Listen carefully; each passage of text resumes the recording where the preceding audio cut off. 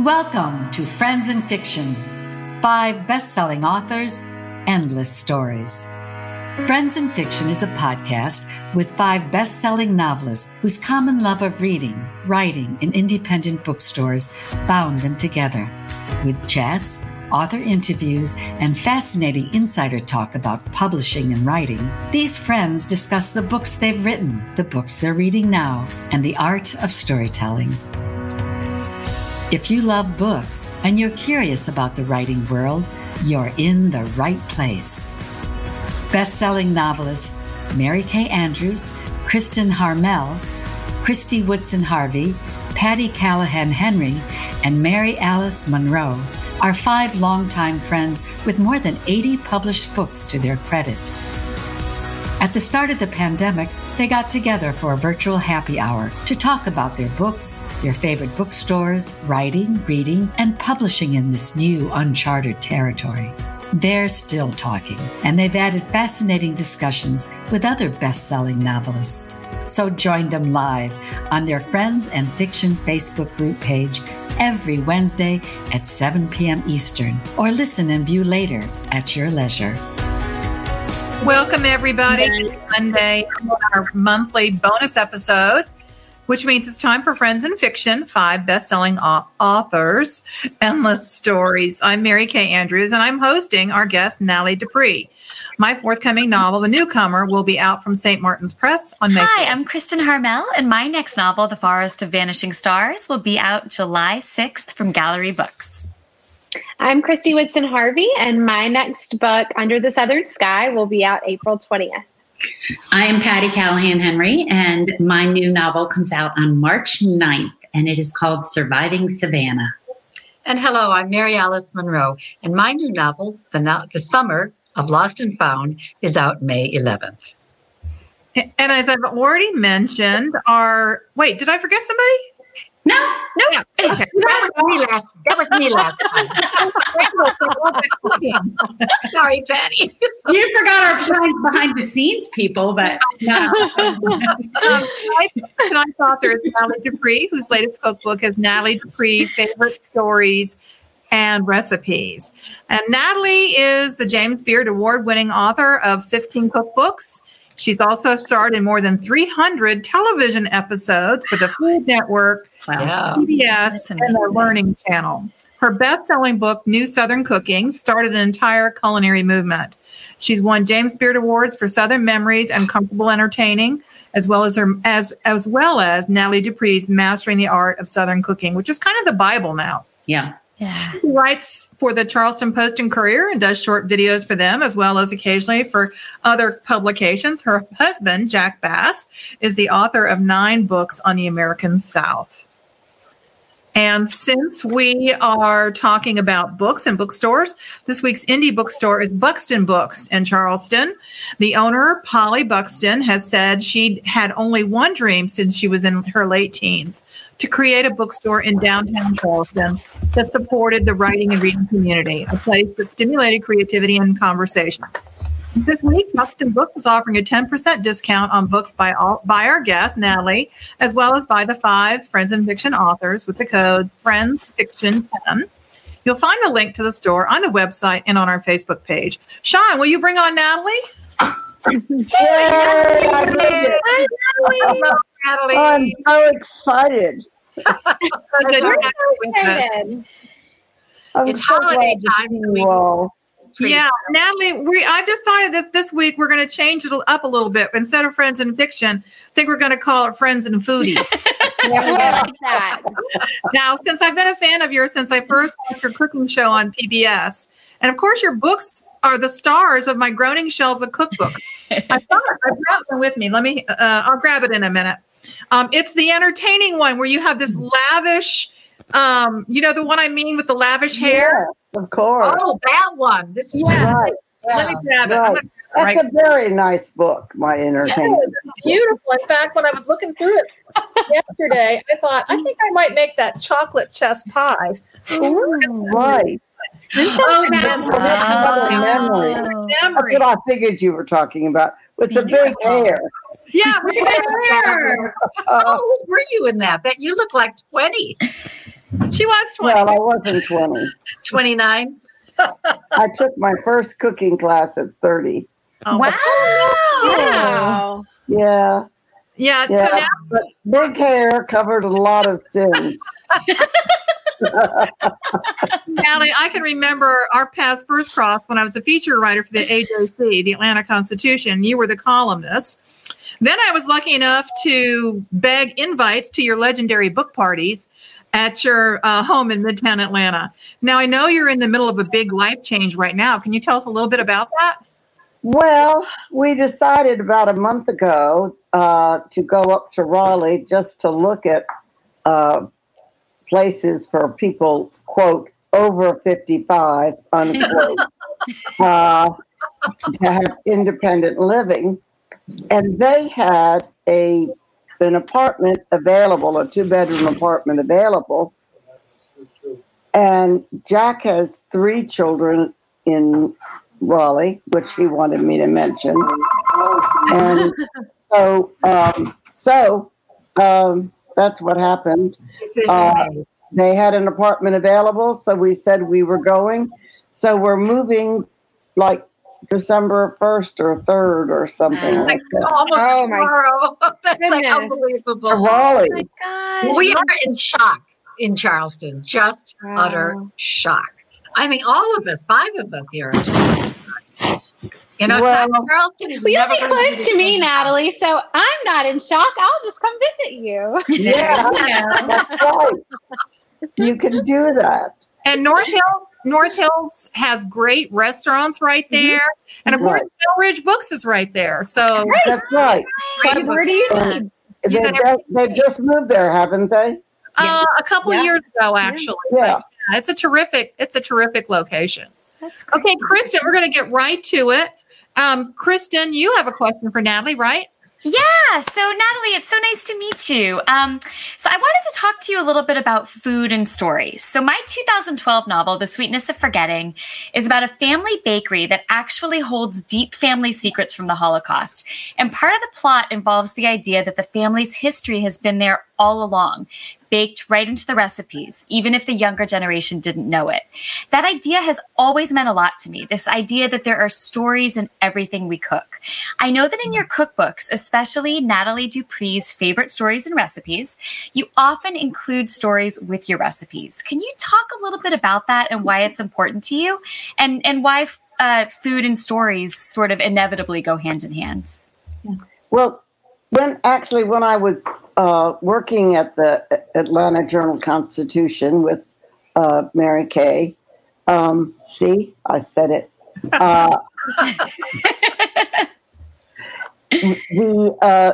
The editor, the features editor, suggested to me that because I liked writing food and stories, that I write a column about food and relationships. Ooh. And food is a control issue. It is like the most powerful thing there is. You know, it controls countries. You think of famines. You think of times of abundance. You know, think of all the stories that are in the Bible about food. Yeah. And you just sort of amazed about what, like manna from heaven, you know, Yeah. on to the Pharaoh that learned that there were going to be 7 years of feast and 7 years of famine.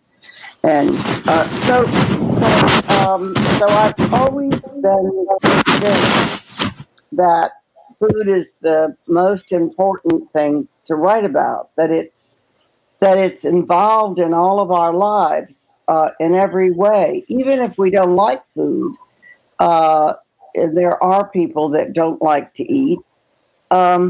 We still have to eat. It's the first thing that we do when we're born, and it's the last thing we get a choice about when we die. You know, you can choose whether or not to go on those tubes. Yeah. And Good point. and Anne Siddons, one of my favorite writers, brought me a pamphlet when my mother was dying. And it was really important. It said that we enter a euphoria when we are dying and we don't have food and drink. And in particular, I guess it's water that does it. But when you don't have food and water, you go into a euphoria, and that allows you to pass on. So without I did not know that. That's right. I didn't either until Ann did it. And it was so comforting to me that it meant that I could let my mother go without insisting that she stay alive just to make me not feel guilty about taking her off of things. So that was wonderful. And I was very grateful for it. Wow. Gosh, food and life go together hand in hand. Yeah. Yeah, right. I mean, food is more important than sex. Really. You know, you can live without sex, but you can't live without food. Everybody always talked about sex being the most important thing in the marriage, but I still believe that it was food. I would think most husbands would agree. After a certain point, they start. Right. And the older you get, the more important it is. Hey, honey, what's for dinner? Patty, you have a question for Natalie, don't you? Yeah, I have 1,000 questions for Natalie, but I picked just one. So, Natalie, you know how much I love seeing you, and you know how grateful I've been to you through the years, and how your home in Charleston, I can't imagine anybody else living in that house. I can't believe you're leaving. It feels kind of shocking. But I first met you in Charleston with Mary Alice and Marjorie Wentworth, our poet laureate. She was the poet laureate of South Carolina at the time, years ago. And since then, you've given parties for my book releases, and I've been to so many others that you've done for other authors. So even beyond cooking, you've been a force in the literary world, giving soirees, introducing us all to each other, making sure we're connected. And I know you did this even back in Atlanta. So I want you to talk about that legacy you've left. I think it's part of your hostess heart, not just for cooking, but for gathering people. I think it's your legacy in many ways. Well, I just love having people over. And I didn't know that there was such a thing as a connector. I mean, there are all sorts of new words for social interactions. Yeah. And so someone told me that I was the connector, and I was sort of startled. But then I realized that they were right, that was the thing that I loved doing most was connecting people, introducing people to people they married, or one girlfriend of mine who lives in Florida, that when she was a member, we were both members and are both members of the International Association of Culinary Professionals. And for 4 of her books, we were sitting at the same table, and I introduced her to a publisher that published her books. That's awesome. I'm sure she's very grateful. Well, we laugh about it, you know, yes. They weren't published my books, but they were very interested in hers because that's so fun. You know, she believes in diet food. I mean, healthy food. Ooh, that. That's in the same category as the people you were saying that don't really like to eat. Sorry. There are people who eat there. To fuel their body. They're the people eating the diet. They don't really care about how the food tastes. They just want it. They know they need nutrition, and it's fuel, and that's all they're interested in. Yeah. Right. That's right. It's the difference between loving to eat and Eating living. Yeah. Took me a minute, but you know what I meant. Yeah. Right. Alex, you've got a question, don't you? I do. Well, first of all, everyone out there, we mentioned this in the introduction.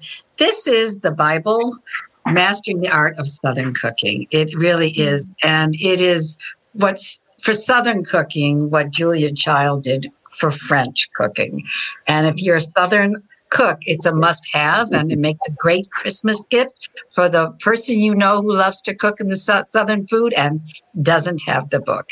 But speaking of being the Julia Child, I have been in your kitchen, as Patty said, and it's always so much fun to get there a little early. You know, when there's a soiree, you go through, it's a Charleston single house, and you walk up the side porch, and there's Jack with the bar, and the coolers, and you come in and you kind of stand in the front and you kind of get little foyer, and there's paintings everywhere. You have great art.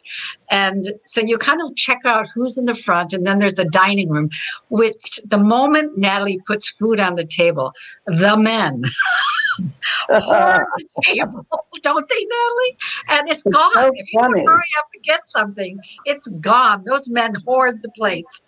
And it's really a lot of fun. And in the back room is where often Natalie would sit with the bookseller, and the books would be signed. And it was always so special. And then right next to that is your kitchen. And everyone would think that someone who is the doyen of cooking, the major chef, would have this huge kitchen. Think Julia Child again, right?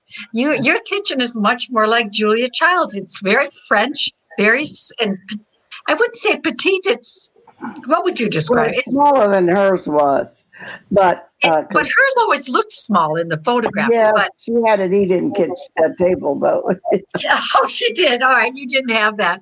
But when you think that you created not only all those recipes, but a masterpiece like this in a small kitchen, I just found that so. Every time I looked at it, I was inspired that there was hope for someone like me. Because you knew the true art of cooking. You didn't need the fancy machines and all that. You knew how to get it done. So 2 questions. What do you think are the essentials in a kitchen? What is absolutely must-haves? And also, if I looked in your fridge, what would be the one thing I would always find? Well, you'd always find butter. Excellent. I mean, always, and heavy cream, because you can always make a meal. Yeah. And eggs. So the basics, the basics. And then I live in the South, so pecans or pecans, if you want to call them that way. Yeah. And then in the freezer, I always have frozen peaches. And I didn't fresh ones if I can get them, but otherwise frozen peaches. And I always have self-rising flour for a cobbler. Ooh. You can always whip something up. Yeah, you can always make a cobbler. And what's bad about a peach cobbler? I mean, someone from Seattle once told me that they couldn't put peach cobbler on their menu because people would know that if the peaches were frozen, And I thought, what's wrong with it? I hate to tell them, but it's frozen shrimp. Right, exactly. That's what I was going to say. We're willing to eat shrimp from China, shrimp from Asia, that God knows what it ate when it's right underneath a silk tree and the silkworms drop into the water. We're willing to eat that, but we're not going to eat a peach that was frozen fresh. Oh, give me a break. So, what's your favorite tool? And of all the instruments or tools or even an appliance, what's your favorite? Well, I can't imagine not having a whisk. A whisk was the first, really the first step out of myself whisk thing that I bought when I was interested in cooking but hadn't taken any cooking classes. And I bought the wrong kind of whisk. I bought a round whisk that kind of, you go like that. It's weird. Oh, yeah. I don't know what people do with it, rather than a rotary whisk. And I couldn't understand why I couldn't whisk when recipes said whisk. I just couldn't understand it. So that's why I like demystifying cooking, because it's not fair that you're supposed to know which whisk to buy. It's just not fair. And there's a lot of stuff that's not fair. Going back to what Christy talked about, a lot of Southern women didn't know how to cook. They had to, or they weren't allowed in the kitchen because a tyrant was there that wouldn't let them in. And so they had to learn on their own. Mm-hmm. And or they could watch one of your cooking shows. Or they could watch one of my cooking shows. Yeah. Or take a class at the old Rich's department store, where Natalie taught a live cooking class for many years, right, Natalie? Right, nearly 10 years. Yeah, a lot of people went through that school. Yes, I think I had 10,000 students. I finally counted them. Wow. I went down one time and counted them, and so they all learned to make biscuits and pie crusts, and I think that gives me the most pleasure because they learn. And if it wasn't a whisk, it would be a rolling pin, I guess. Yeah. Yeah. The rolling pin's really important as well. Now, Chris, you've got a question for. I do, and I love that story. I'm sorry about my light, but I'm in it now. I can't really. I'm never sitting here like late afternoon, so this is what's happening. I have a rainbow on me. It's lovely. But I love that what you just said, because I remember being in college and my grandmother would always help. She makes this amazing caramel cake. And I was trying to make one for my husband for his birthday. Well, he wasn't my husband then. He's my husband now. And it was the first birthday we were dating and he loved caramel cake. And I could not get it right. And I finally got in the car and drove from Chapel Hill to Salisbury and sat in her kitchen so that she could make the icing work. And she just does it like it's nothing. And it just pops right out. And I'm like, I've done this 10 times and it's not working. But that is not even related to my question. My question is, you are such a noted hostess, and I have heard that you have some crazy good hacks, like filling coolers with soapy water to hide pots and pans during a party. So can you share some of your special hacks with us so that when life gets back to normal and we can have parties again, that we can entertain like Natalie? Well, that is the most important thing that I have anyone to tell anybody about Thanksgiving, which is that before you get started, before you start washing the pots and pans, you need to bring in a cooler of hot, soapy water. Genius. And you know, some particularly one on wheels, if you can get one. Well, but anyway, you can put it in the bathtub if you need to. It doesn't matter, or out on the patio. And then you take all the last minute pots and pans. So the turkey pan after you've made the gravy, and the mashed potato pan. Oh yeah. And the person, like my dear friend Beverly, who will probably watch this, but she always brought Beverly Melander, Mary Kay, and she would always bring her mashed potatoes because she didn't like mine. And well, actually, she brought a turkey too, which is when I learned that everybody can have 2 turkeys. I always get 2 small turkeys, like 12 to 13 pounds. And I cook one the night before, and I cut it up and put it in plastic bags and sort it according to white and dark. And I serve that. And I make my mashed potatoes the night before, and I reheat them in the microwave or on top of the stove, but it's easier in the microwave. And so then Beverly waltzes in that day, with the turkey that she's made that morning. And so I put it on the sideboard to say, this is Beverly's turkey.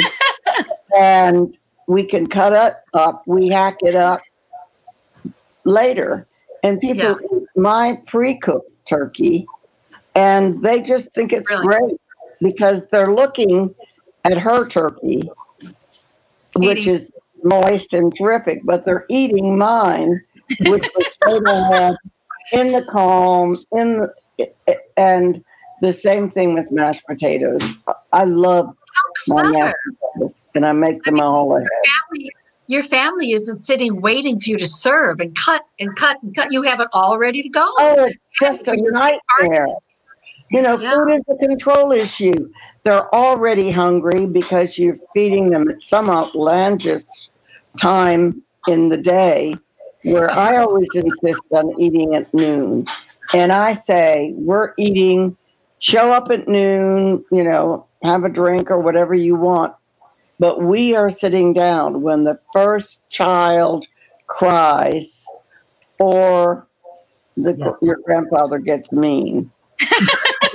That's a good rule. That's good advice right there.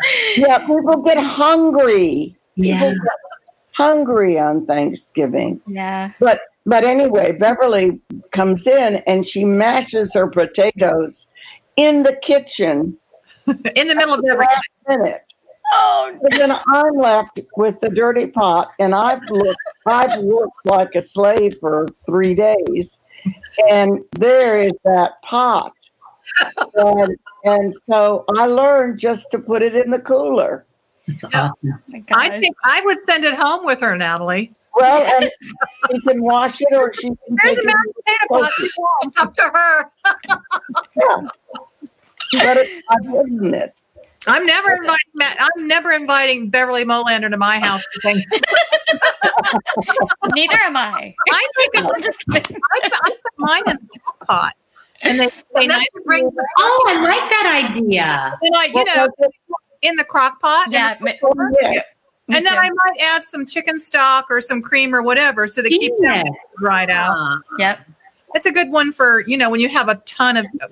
We're not having a ton of people for anything this holiday season, but it's a nice thing to do. Oh my gosh, I'm writing all this down. Patty, you've got a lot to take care of. I know. This is genius. Well, I like the idea Did you have it in your cookbook, Kathy? Did I put that in the cookbook? I don't think I did, but I'm Irish, so mashed potatoes. I would have mashed potatoes 3 days, 3 meals a day. I love the idea of the turkey as the centerpiece.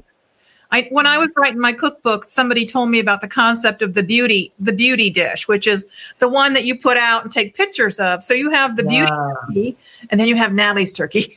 I think I'm going to do that from now on. I like that. I get the big 24-pounder just because I can, just as big as it'll be. But the 2 turkeys is really smart. Yeah.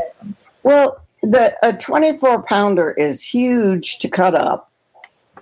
You have a lot of leftovers that you don't want. And but it looks like Norman Rockwell. It's harder to cook. It takes up the whole oven, doesn't give room for the other things that you have to heat up at the same time. Okay. So I just do the small turkey, and then if I do a small turkey that day, I have room for it in the oven. Yeah. Now I get to ask a question, and I love asking people. Natalie, you're having a fantasy dinner party. Yeah. Who is the guest of honor? Who else is invited? And what are you cooking? Oh, dear. Well, I've had so many guests of honor. I know you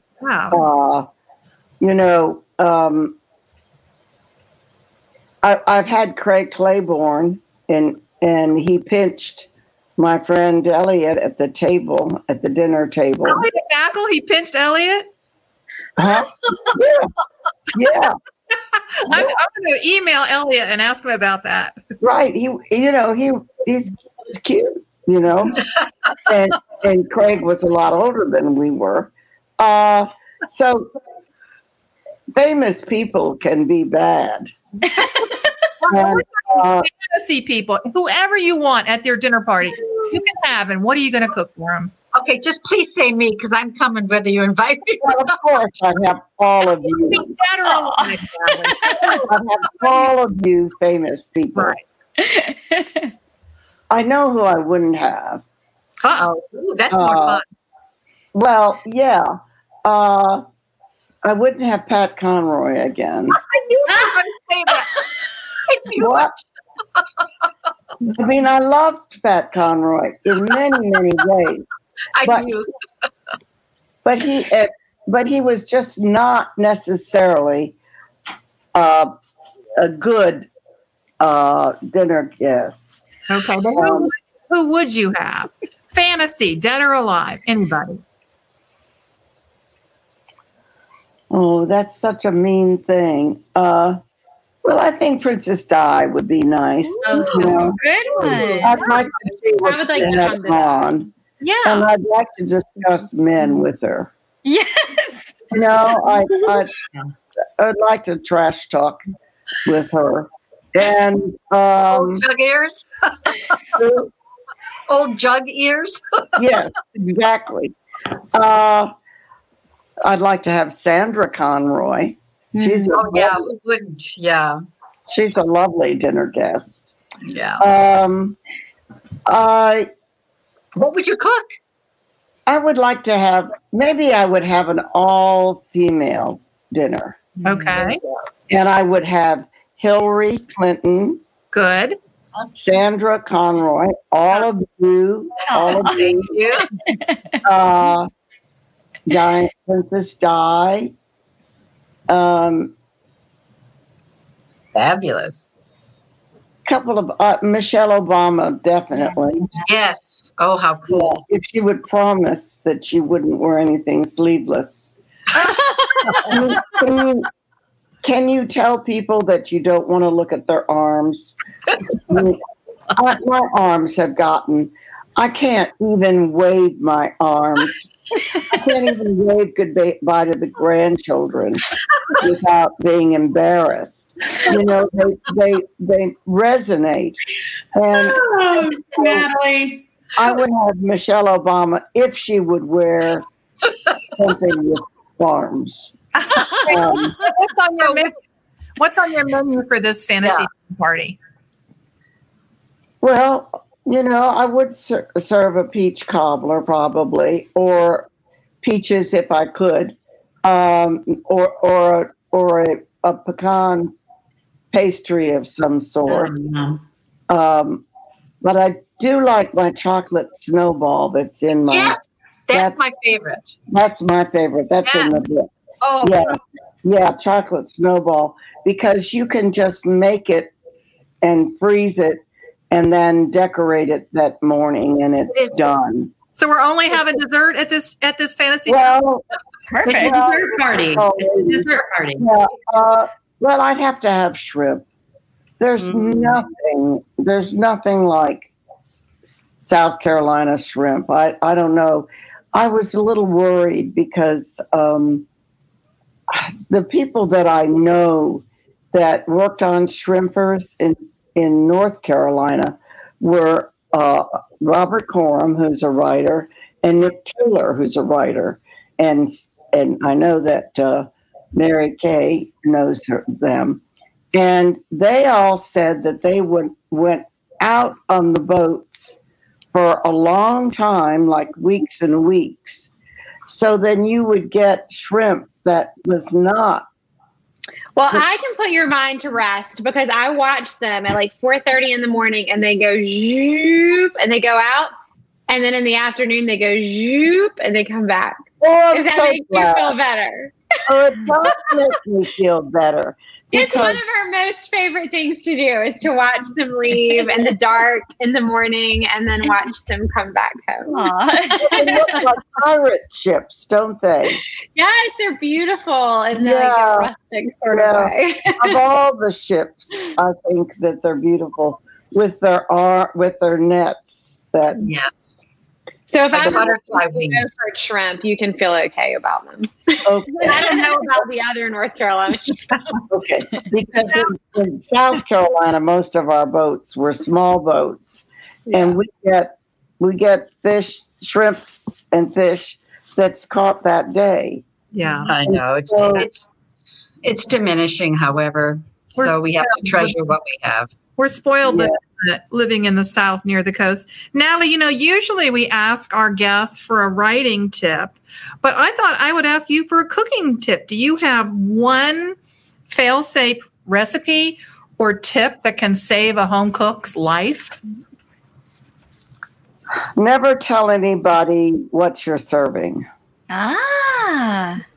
Ooh. I like that. So you don't want to hear if somebody is a vegan or... Oh, no, you can ask them what their food allergies are and everything. But if it doesn't work out right, that's right. You're covered. That's you can smart. Call it in. You can, in this day and age, you can get carry out. So I'm covering up because the way that I'm sitting now makes my neck. So didn't you notice it? Of course, I see those of you that are closer to my age that have higher necklines. Listen, I'm wearing a turtleneck. I came prepared. Strategy. Yeah. I have rainbow lights all over my face. So, Yeah. Well, I'm sitting in a deeper chair because I have to move close to the browser. So anyway, if you don't tell anyone what you're serving, then you can always substitute. Right. That's so smart. That is brilliant. You say, I'm going to have you over for my special crab cake. And then the crab cake turns out to be, or you just don't have to be embarrassed. You can do something else. Right. Because you always have eggs in your refrigerator and cream, you could always make me an omelet, right? Yeah. Or a cheese souffle. Absolutely. Yeah. Or a meringue. Or meringue. Meringues are the other secret weapon, of course. Oh, Patty, you're muted. Oh, meringue is my favorite. I make those every Christmas Eve. It's my specialty. Oh, I love meringues. I actually make a snowball. Ever since, Natalie, you served it to me, was it 10 or so years ago? I have it every Christmas. Oh, it's so pretty. It's festive, and it's not hard. That's the best part. It's a fairly easy recipe. Okay, I don't have a lot of hard recipes. I've got to rein you guys in because we're going to run out of time. Oh, okay. Kristen had a couple of questions from readers that she was going to ask, right, Kristen? Yeah, so our viewer questions this week actually come from Brenda Gardner and Lisa Harrison. They are the two people who run the Friends in Fiction official book club, which is the book club attached to Friends in Fiction. They have about 3,000 members, and they're just doing a great job. So last week, they actually hosted an awesome Friendsgiving complete with recipes for their book club members. So we knew they would be perfect to ask you questions. So Brenda Gardner says, Natalie, your legacy has been preserved with your papers housed at USC for future study. Has that been an odd experience to part with your things that way? Yes, it was a strange thing. Cliff Graubart, who was a good friend of Pat Conroy's, approached them about buying mine, and they thought that I was part of Pat's literary crowd because I was his teacher. So they agreed to buy my papers, which was thrilling. But it's strange because I had all these notebooks. I've written down every meal that I've eaten out in a restaurant since about 1975. Wow. So I had all these records of all these meals and of everyone I ate with and what they ate. Oh my goodness. Which, as it turns out, actually now it's going to be really important because people stopped eating in restaurants because of COVID. And I saved every menu that I could. Sometimes I had to steal them. So I have all these menus. Wow. Well. And so I had to part with them. And that has been hard because anybody can go to the University of South Carolina and read anything they want to, because I do write other things when I'm sitting in a restaurant. And, one of the stories in this book is about the scene that I had in the restaurant. And so you can read a lot of interesting things there. So you get to know me. Right. Oh, that's so interesting. That's incredible. It really is. So the other woman who runs the book club, Lisa Harrison, has a question I would love to know the answer to also. She says, my work schedule is crazy, and some nights I do not have a lot of time to cook. What is your go-to dish that takes 30 minutes or less to prepare? Oh, I want to know this. Ooh, Yeah. okay. Everyone should sit down tonight and write 10 meals that they can make without thinking. Okay. Including pasta, with the potato, with the parsley chopped on it, and your pizza, and whatever else. 10 dumb recipes that you can make without thinking. And you write them on a piece of paper, and you put them inside your cabinet.